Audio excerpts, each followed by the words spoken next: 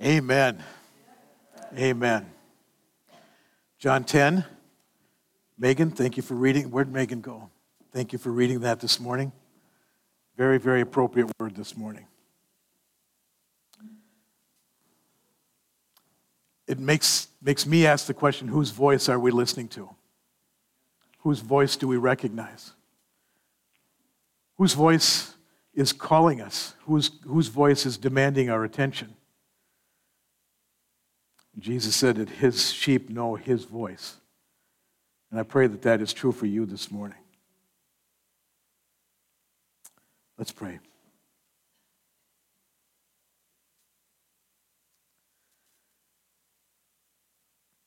Lord, you have given us your Holy Spirit. And you said that your Holy Spirit would reveal your words to us, would reveal your life to us, would give us strength and grace and power to walk in you. And so we pray for every person in this room here this morning, that that would be the voice that we hear today. We pray today, Lord Jesus, against the schemes of the evil one. We pray today, Lord, against the voices of those who would draw us away from your tender shepherd voice. And we pray that today that you would put a Holy Spirit bubble around this place, and that you would make this a place, a holy, sacred place for you to do your work in our hearts. And as you do so, may our worship resound from this place to the fullness and the praise and the glory of who you are. We pray in the name of Jesus. Amen. Amen. So, we're working on the blessed principle these weeks, and I'd like to just review the blessed principle with you. I think it's in your bulletin. It's in your notes. And I would just like to walk through it with you. B is begin with prayer. L is listen with care. Eat together for E. Caleb talked about that last week. Today we're talking about serving with love. And then we'll spend 2 Sundays on sharing your story and God's story. So that's how we're walking through the blessed principle, all with the hope and the prayer and the intention that we will integrate these thoughts, these attitudes into our faith walk for the purpose of sharing Christ with those around us. So that's the blessed principle.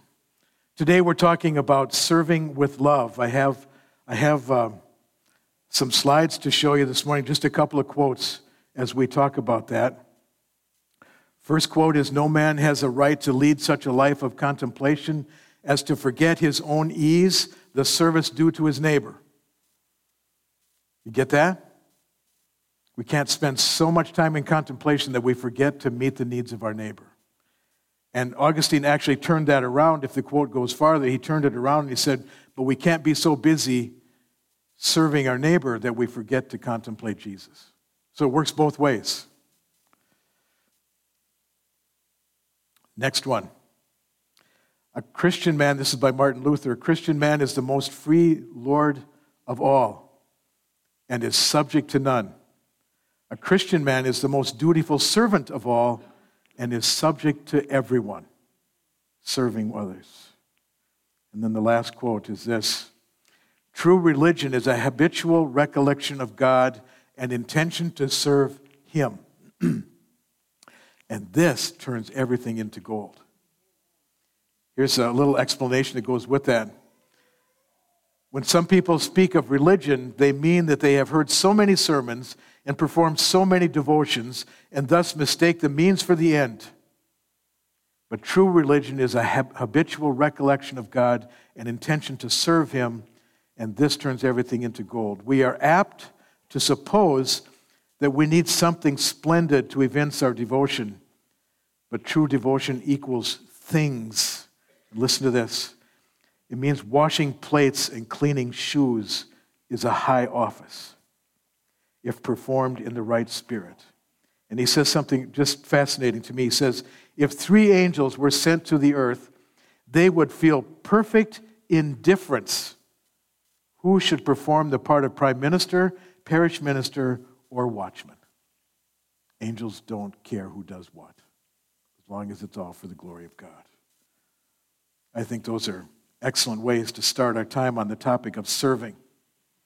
When Wycliffe translator Doug Melland and his wife moved into a village in Brazil with the Fulonio Indians, he was referred to as simply the white man.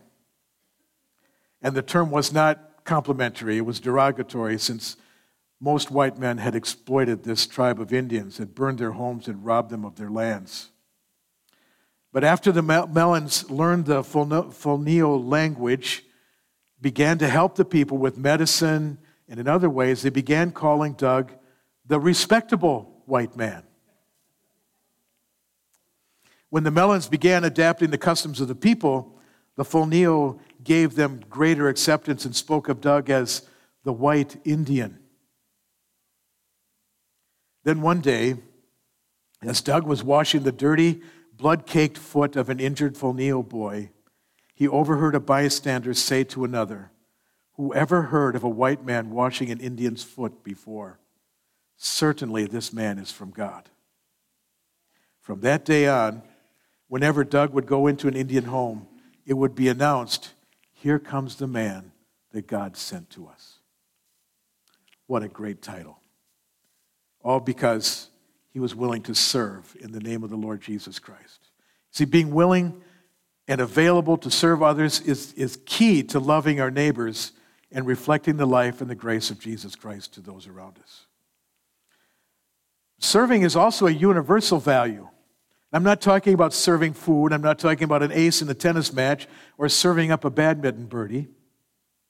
We're talking about putting ourselves in the service of others. Lots of organizations have a stated value of serving others. From schools to police departments to Rotary clubs, all desire to serve a specific group of people with some sort of blessing or support. Love Inc., for example, serves those in our community that need basic material support and encouragement. And our part of the Love Inc. ministry, the community of churches in town, is to build bunk beds and to offer those. You heard Greta talk about that this morning. Christmas in May is a community event that serves those who need help with home improvements. Police serve by keeping our community safe. Hospitals serve by bringing care and healing to the community. And you get the idea, we could make a long list. Serving is a widely held and universal value. So as followers of Christ, serving goes beyond a nice community value. Serving others is part of our worship. It's our calling. It's our command to serve and love others in the grace of the Lord. In short, an attitude of servanthood is characteristic of a life that's been transformed by Jesus Christ. When Christ is present and the Holy Spirit is at work, our serving others brings glory to God. So serving with love is a key component to the blessed principle, as we've seen this morning. An attitude of service and serving is woven into our relationships. It's woven in with a desire to reflect the love of Jesus Christ, and that's what we'd like to talk about this morning. So let me begin to dive into the subject by saying, first of all, that to serve one another is a command. It's our command. So there are occasions in conversations that I have with people when I just feel compelled to say, "You don't need to pray about this."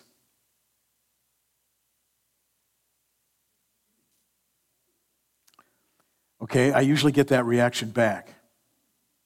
But I'm standing on this.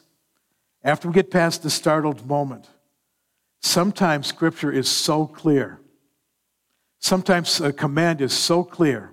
Sometimes a truth is so clear. Sometimes a direction is so clear in Scripture that I can look back at somebody and say, and I've had somebody say to me when we're talking about a certain subject, and they'll say, "Well, I'll pray about it."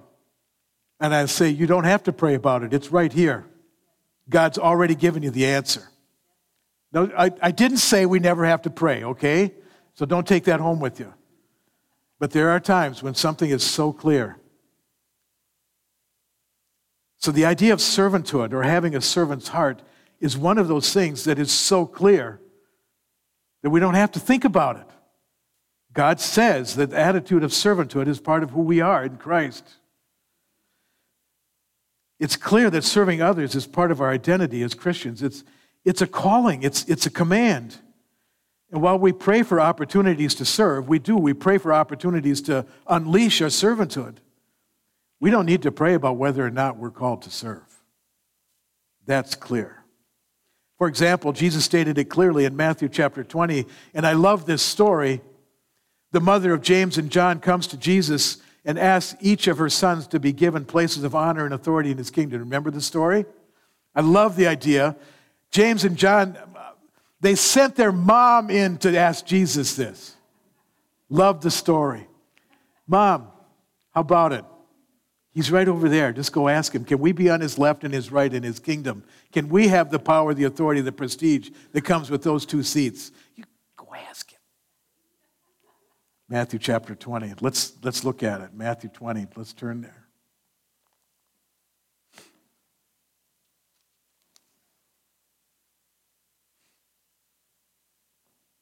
So he has a conversation with them, and he asks them, and I love this idea. He asks them, are you sure you know what you're asking? We'll kind of skip that part this morning. We get down to his final summary of the teaching. In verse 25, Jesus called them to him, and he said this, you know that the rulers of the Gentiles lord it over them, and their great ones exercise authority over them. It shall not be so among you. But whoever would be great among you must be your what? Your servant. And whoever would be first among you must be your slave, even as the Son of Man came not to be served, but to serve and to give his life as a ransom for many. You see, we'll find as we walk through this idea, walk through this study this morning, that the perfect example is Jesus Christ. He didn't come to be served. He said so. You read it right here. He didn't come to be served. He came to serve and to give his life as a ransom for many. That's the standard for servanthood. And we'll see it several times this morning as we walk through a lot of scriptures. He is the example. His servanthood is what leads us into our servanthood. And so he calls on us, if you want to follow after me, you need to take on the role of a servant, a slave. In Luke chapter 3, Jesus told the crowds to bear fruit in keeping with repentance. And the crowd responded to his teaching. What do you mean bear fruit in keeping with repentance? What do you mean? What are we supposed to do? And his answer? He answered and said to them, whoever has 2 tunics is to share with him who has none, and whoever has food is to do likewise. Serve others. In Galatians 5, verse 13, Paul says this, for you were called to freedom, brothers. Only do not use your freedom as an opportunity for the flesh, but through love serve one another. For the whole law is fulfilled in one word. You shall love your neighbor as yourself. You see, when the gospel liberates, when the gospel brings its freedom to us, in freedom in Christ, then serving others is one of the evidences that God is undertaking transformation in our lives. The Apostle John says it again in 1 John chapter 3. Turn with me if you would. Let's read that together. You need to get your thumb ready because we're going to do a lot of moving around in Scripture this morning. 1 John chapter 3.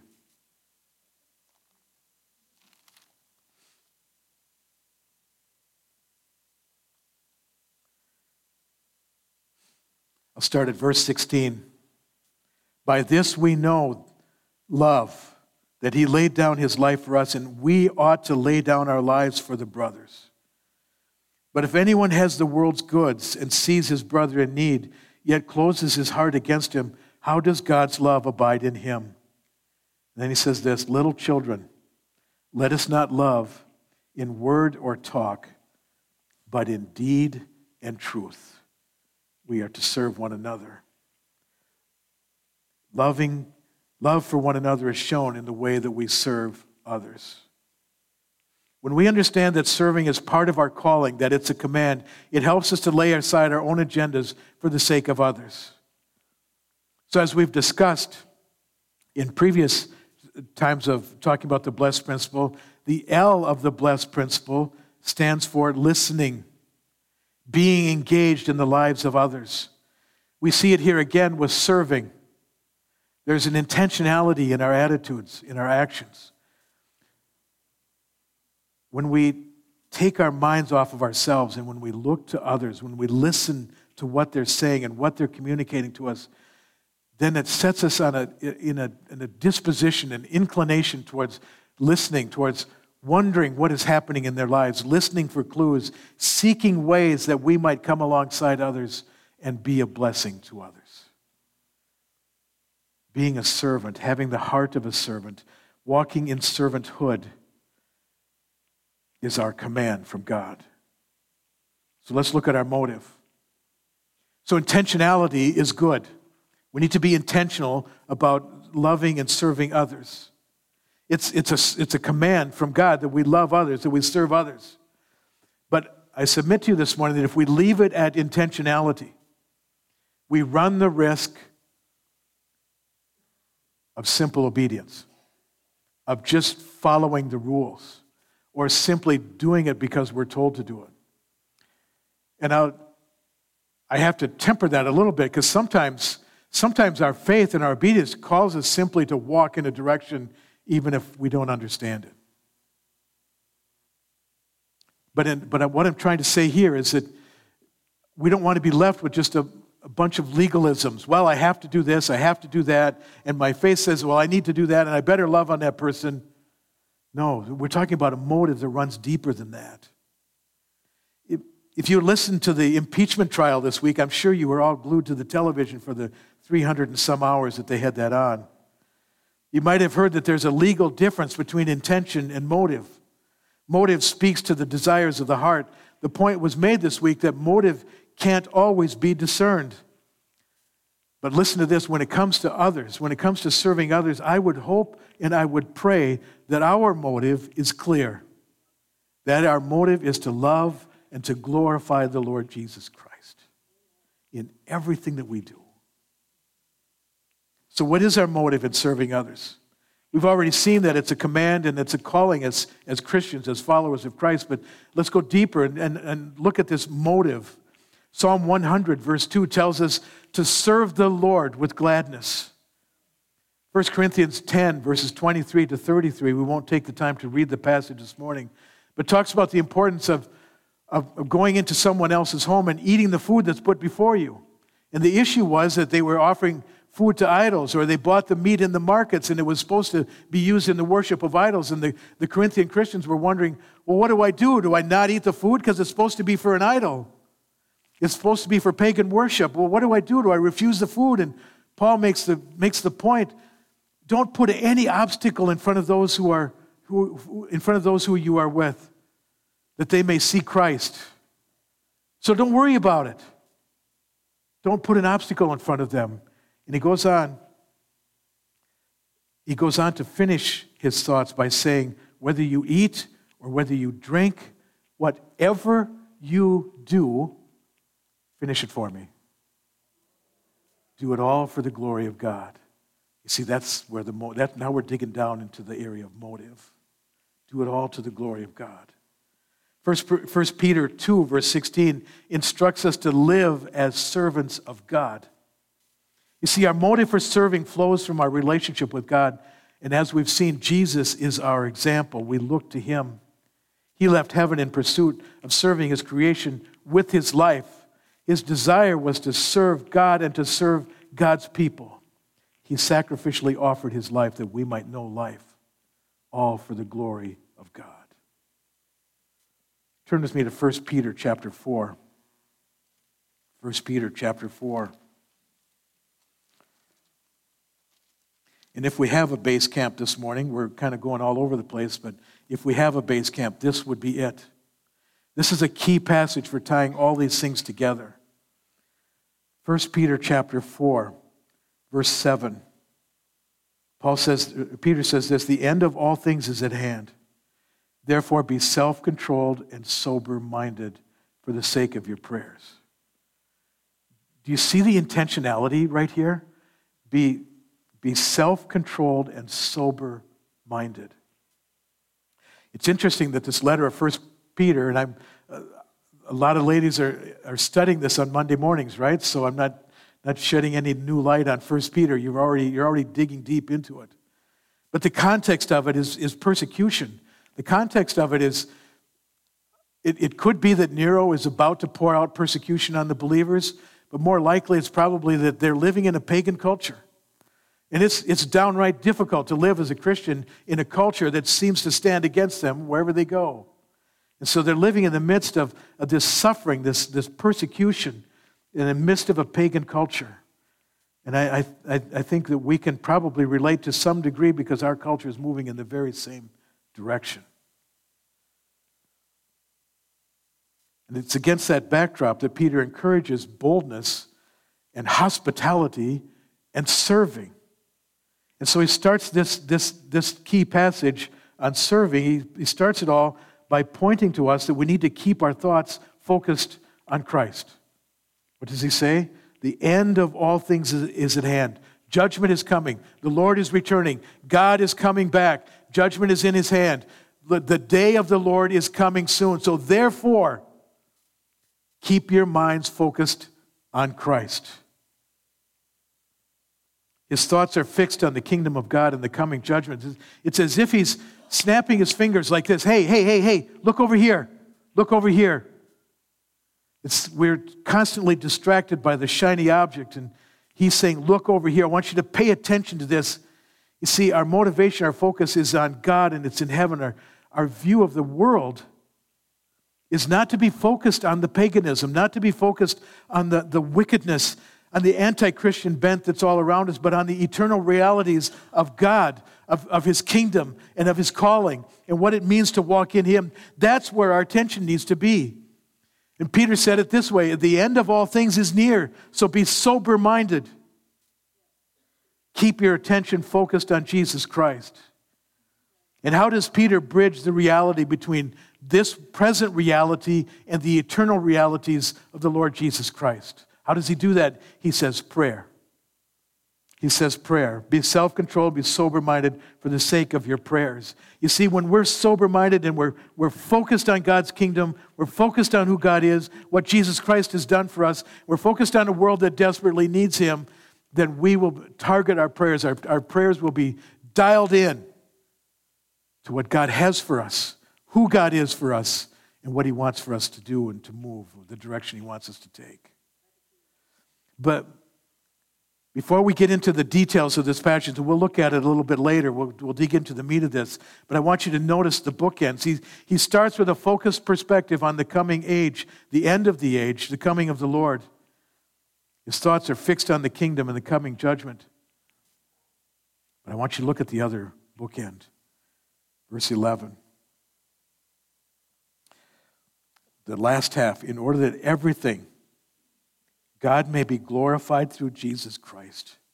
To him belong glory and dominion forever and ever. Amen. You see the bookends there? We're going to talk about this a little bit later. We're going to look at the instructions that he gives us, but the bookend is start with Christ and end with Christ. Start with the glory of God, end with the glory of God. Start with praise of the Lord Jesus Christ, end with praise of the Lord Jesus Christ. Everything that we do needs to be done for the glory of God. You see, when married together, our intention and our motivation causes us to reach out beyond ourselves. Left to ourselves, we quickly turn inward. I don't know if you've experienced that or not. I have. And when we turn inward, when we refuse to heed the attitude of servanthood, when we refuse to look at others the way Christ looks at others, when we turn inward on ourselves, it causes all kinds of issues. For example, as they say, we can start to believe our own press reports. We can start to think too highly of ourselves if our world is focused on just me. Our habits, our hurts, and our hang-ups seem to become less significant when our world is focused on ourselves. My problems aren't nearly as difficult as yours. My sin problem is not near you. Now let's talk about sin. You have a greater sin than I ever will. I want you to know that. You see, when we start to think of ourselves, when we start to dial in on ourselves, it shrinks down the significance of the issues that are going on in our own lives. Because you got bigger problems than I do. You see that? We see what happens? Another thing that happens when we focus on ourselves is that we begin to worry. The world closes in on us. You see, when we have no eternal perspective, but we think of our own needs, problems become huge, and worry consumes us. As Peter describes in 1 Peter 4, in a world full of ourselves, we follow our own passions, lusts, and desires. That's leading into this passage. He says that's what happens when we turn to ourselves. But serving with intentionality gets us beyond ourselves. Serving as servants of God gives us an eternal perspective on life. With God's view, I look at others with compassion and empathy, and I realize I'm no better than others. I'm no better than anyone else, but I have to say often to myself, there, but by the grace of God go I.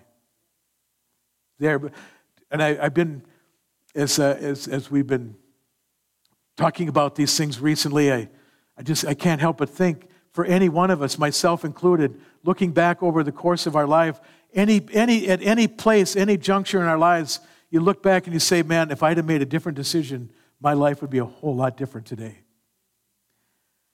And so there, but by the grace of God go I dare not look at others and say, how dare you?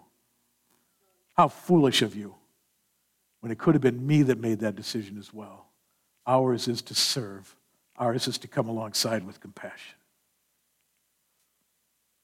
Serving also gives us a larger view into who God is and how God operates. See, when we see Him blessed through our efforts to serve, we see God in a whole new light. We see Him for the strength and the power and the grace that He is and has. And then when we use our gifts, our resources, and our abilities to bless others, God is seen and glorified in that act of service. When that happens, doors are opened up to share Christ and the gospel. When my motive is glory to Jesus Christ. Intentionality and motive. Let's go on. To serve our neighbor is our calling. Turn with me to Philippians chapter 2. We're going to return back to 1 Peter 4, but Philippians chapter 2.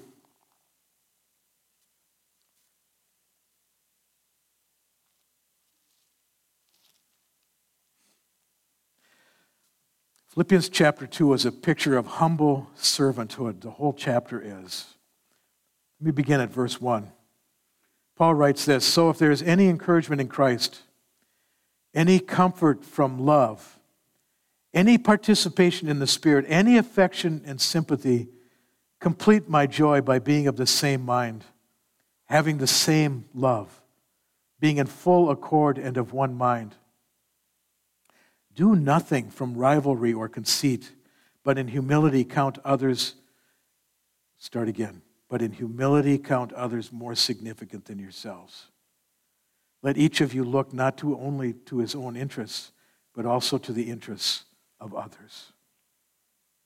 You see, Paul highlights the tension of living for ourselves and living for others. He dials right in on improper motives, rivalry, conceit, self-interest, all these things that tend to blow us apart, divide us, bring disunity.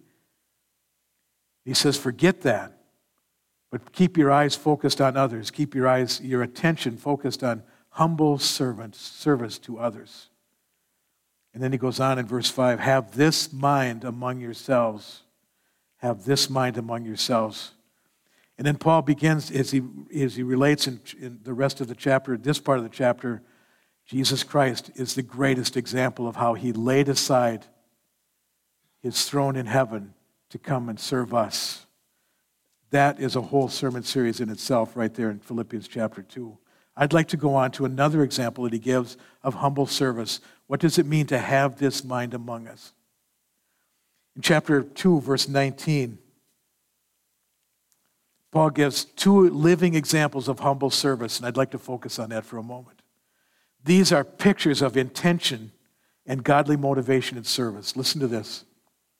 I hope in the Lord Jesus to send Timothy to you soon, so that I too may be cheered by news of you. Verse 20. I don't have anyone like him. Okay? Pay attention to that. I don't have anyone like him who will be genuinely concerned for your welfare. For everyone else seeks their own interest and not those of Jesus Christ. But you know Timothy's proven worth, how as a son with the Father he has served me in the gospel. I hope, therefore, to send him just as soon as I see how it will go with me. And I trust in the Lord that shortly I myself will come also. I want to be like Timothy. Paul says, I don't have anyone else like him. I don't have anyone else I can send to you that will have such a heartfelt, genuine concern for who you are and what you're walking in today. You see, when God calls us to serve, He calls us to be like Timothy. And I wanted, just as a backdrop here, I'd like to just share that Paul has a relationship with this church in the city of Philippi that is amazingly deep and profound. He loves this church, and the church loves him, and he can't wait to send Timothy to them to bring back a report of what God is doing in their midst. That's a love that goes beyond anything we can imagine. They were partners with him in the gospel. He talks about that in this letter. He says to Timothy, I don't have anyone like him. Let's keep going. Second example. I have thought it necessary to send to you Epaphroditus, my brother and fellow worker and fellow soldier. Wouldn't you like to be called that? Wouldn't you like to have the Apostle Paul stand in front of a crowd of people and say, I'd like to introduce you to my friend, my fellow soldier, fellow worker. Wow, what a high commendation for Epaphroditus. But listen to what else he says. My brother, my fellow worker, my fellow soldier, and your messenger and minister to my need. Apparently, they sent him to Paul to minister to Paul. They sent a representative from their congregation to go minister to Paul. For he has been longing for you all and has been distressed because you heard that he was ill. In fact, he was ill. He was near death. But God had mercy on him. Now, listen to this about their relationship. And he not only had mercy on Epaphroditus, but he had mercy on me also, lest I should have sorrow upon sorrow. That's how much Paul loved Epaphroditus. So I'm all the more eager to send him, therefore, that you may rejoice at seeing him again, and that I may be less anxious. Listen to this. So receive him in the Lord with all joy. And what does he say? What? Come on. Honor such men. That's the idea of servanthood. Honor such men. For he nearly died for the work of Christ, making his life to complete what was lacking in your service to me. You sent him here. He poured himself so much into me that he almost died. Epaphroditus. I think that's an amazing picture of servanthood. Honor such men. The story is reminiscent of our relationship to our sister church in Pitești. If you were here a couple of weeks ago, we prayed for Ionuț, one of the servants of Adunare Speranța Vie, our sister church. One of the reasons our heart breaks for his medical condition, he has hepatitis B and D, I believe, and it doesn't have a good ending. But one of the reasons that we're so concerned for him, one of the reasons our hearts break for his medical condition and for his family is because he and his family have shown themselves to be true servants of God. For many of you who have been to Pitești, you've stayed in his home, their family's home. You have gotten to know their family, and your hearts are knit together with Ionuț and Lydia and their boys. We've been blessed by the servanthood of the Șerban family, Ionuț and Lydia. We've received the blessings of their attitude of servanthood. I spoke with Pastor Christie this morning. He sent me an urgent prayer request last night. And it's on a completely different topic.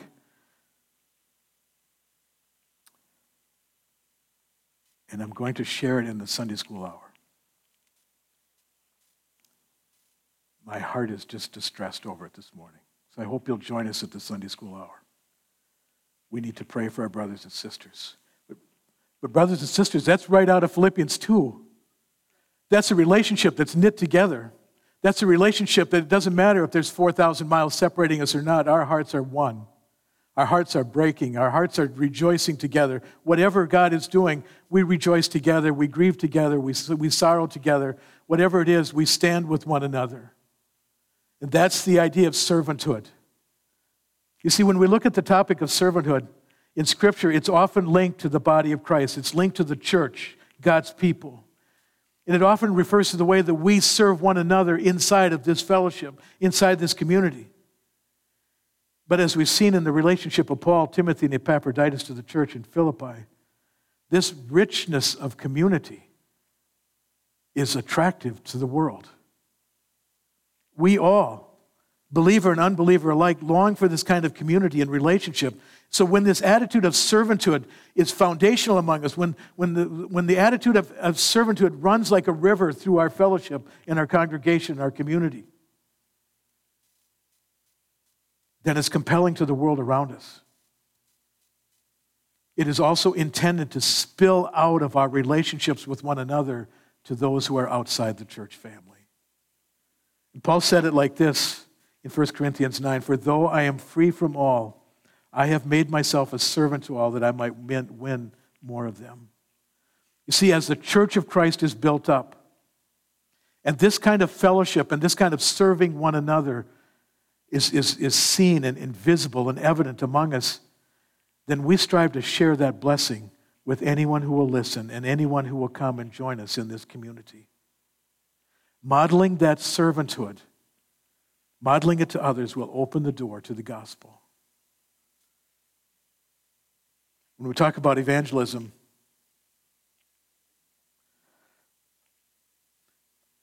there's a thought in there, and I don't disagree with it, but there's a thought in there that maybe you shouldn't be so quick to invite people to church. Maybe you should spend time talking about Jesus first. And it's a genuine discussion and argument. When we worked with an organization in Romania, outside of our sister church, a nationally known organization, they disciple believers, and they intentionally don't send believers to the new converts to the churches. And it's their policy. They start new churches. Because the church there, the established church there, is often so legalistic that they can't send new believers in there. They'll get eaten alive with legalism. I hope nobody ever says that about us. Because I believe that this kind of community, this kind of loving one another and serving one another is so attractive that we feel compelled to invite, and others see it and are compelled to join us. We go out into the world, but we invite into the richness of community, all because servanthood is the river that flows underneath us. Serving with love, so what do we do with this? Serving with love means that we see our neighbors, our family, our work, and our school colleagues through the lens of Christ. It means compassion. It means empathy. It means seeking ways to serve and to bless.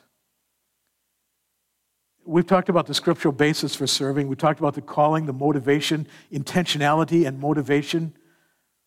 But how do we apply that to our relationships? How do we apply it to our networks, our Monday to Friday worlds? Let's go back to 1 Peter chapter 4, because Peter gives us some insight into this idea. 1 Peter chapter 4.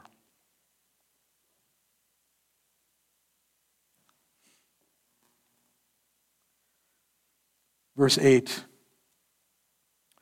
And above all, keep loving one another earnestly, since love covers over a multitude of sins. So there's the first instruction. Love one another earnestly. What does earnestly mean? Do you ever use earnestly in a sentence? Earnestly. What does it mean? Equally, truly,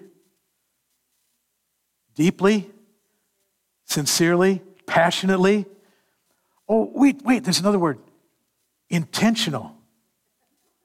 Right? Intentional. Love each other with a passion to see Christ raised up in their life. To love one another with absolute sincerity. And he says, for love covers over a multitude of sins. So that means that we should ignore sin. Right? No. Okay. We don't ignore sin. But you know what? We become much more patient with those who are struggling with it. We choose the hills that we die on.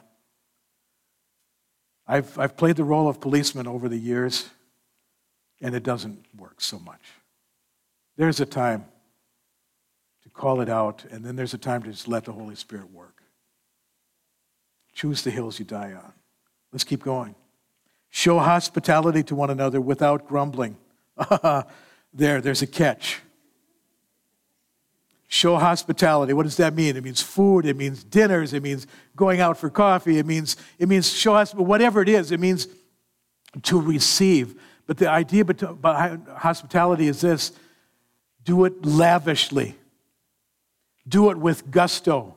Do it with enthusiasm. You know, if you've been on a short-term ministry team, if you've gone to Romania, that's my context, so I keep coming back to that. If you go to somebody's house, they don't just serve you a couple of crackers. You get the whole meal deal. And in the early years that we were there, we were amazed. Meat was very, very expensive, and yet we'd go to somebody's house and there'd be a whole pork roast on the table because they served lavishly. And they were pretty upset with you if you didn't go home downright uncomfortable from all the food you ate. Like my grandma used to say, what, you don't like my cooking or something? But here's the catch. Peter says you need to love lavishly, be hospitable lavishly, and you have to do it without grumbling. Without grumbling. Okay? You've heard me tell the story about my neighbor who has since passed some years ago, but I used to blow out his driveway and used to run the snowblower over his driveway in the wintertime, and another lady lives next to him, and one day I sucked up chicken wire into the snowblower because he left it out. It took me several hours to take my snowblower apart and dig it all out of there. Then the next time it snowed, I cut a mailman's path. You're welcome, Tom. A mailman's path between his house and the neighbor next to him because she doesn't have a snowblower either. And I'll do a good service here. She had all kinds of net lights on her bushes. And as I'm running my snowblower past the bushes start to go like this. And they start to shake and quiver. And I wonder, why are they doing that? And pretty soon my snowblower stopped. So this idea of serving others without grumbling is very real to me. In all honesty, I have to wonder if I serve one another, if I serve others, if I do it just because of the rules and I complain the whole time, do I still get credit for it? And I think the answer is no. They didn't complain. I actually apologized for doing what I did. Let's keep going. As each one has received a gift, use it to serve one another as good stewards of God's varied grace. Whoever speaks as one who speaks oracles of God, whoever serves as one who serves by the strength that God supplies. Use your gifts to serve.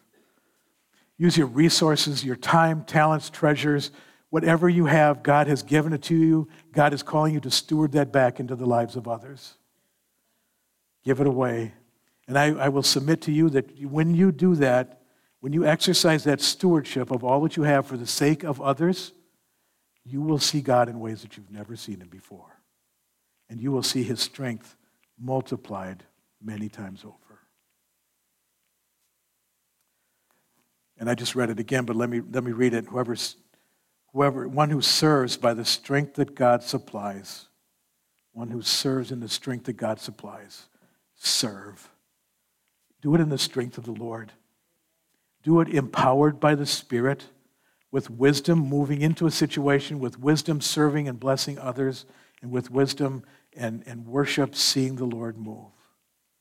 So here's the deal. Those are pretty broad parameters. And that's not an exhaustive list either. I'm sure we could probably keep going and add to Peter's list, but now it's time to fill in the blanks. How can I love somebody this week? How can I surprise someone with kindness? What can I learn from a conversation that will lead me to a way to serve someone else? I look around the room and I see a room of servants, and I praise God for each and every one of you because of this. I heard just in the last week or two of someone who was, without even being asked, was shoveling out someone's driveway that they didn't even know in the last couple weeks to be a servant.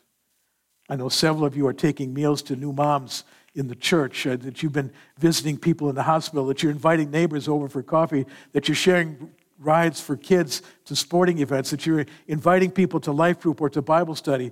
Some are sharing expertise with a hobby or a passion so that others can excel at that thing, whatever it is. Some are visiting the jails and leading Bible studies in jails. So my question is, how do we turn these intentions and godly motivations into acts of service?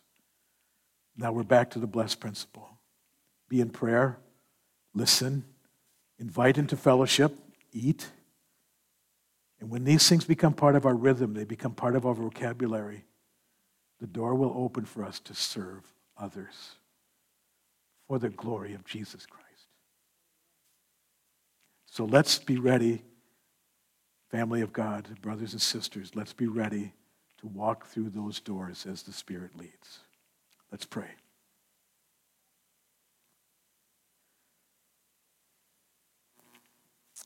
Lord Jesus, you are the example. And we can't comprehend the depths of your example, that you left heaven, you left your glory aside, and you came to walk among us that you might serve us.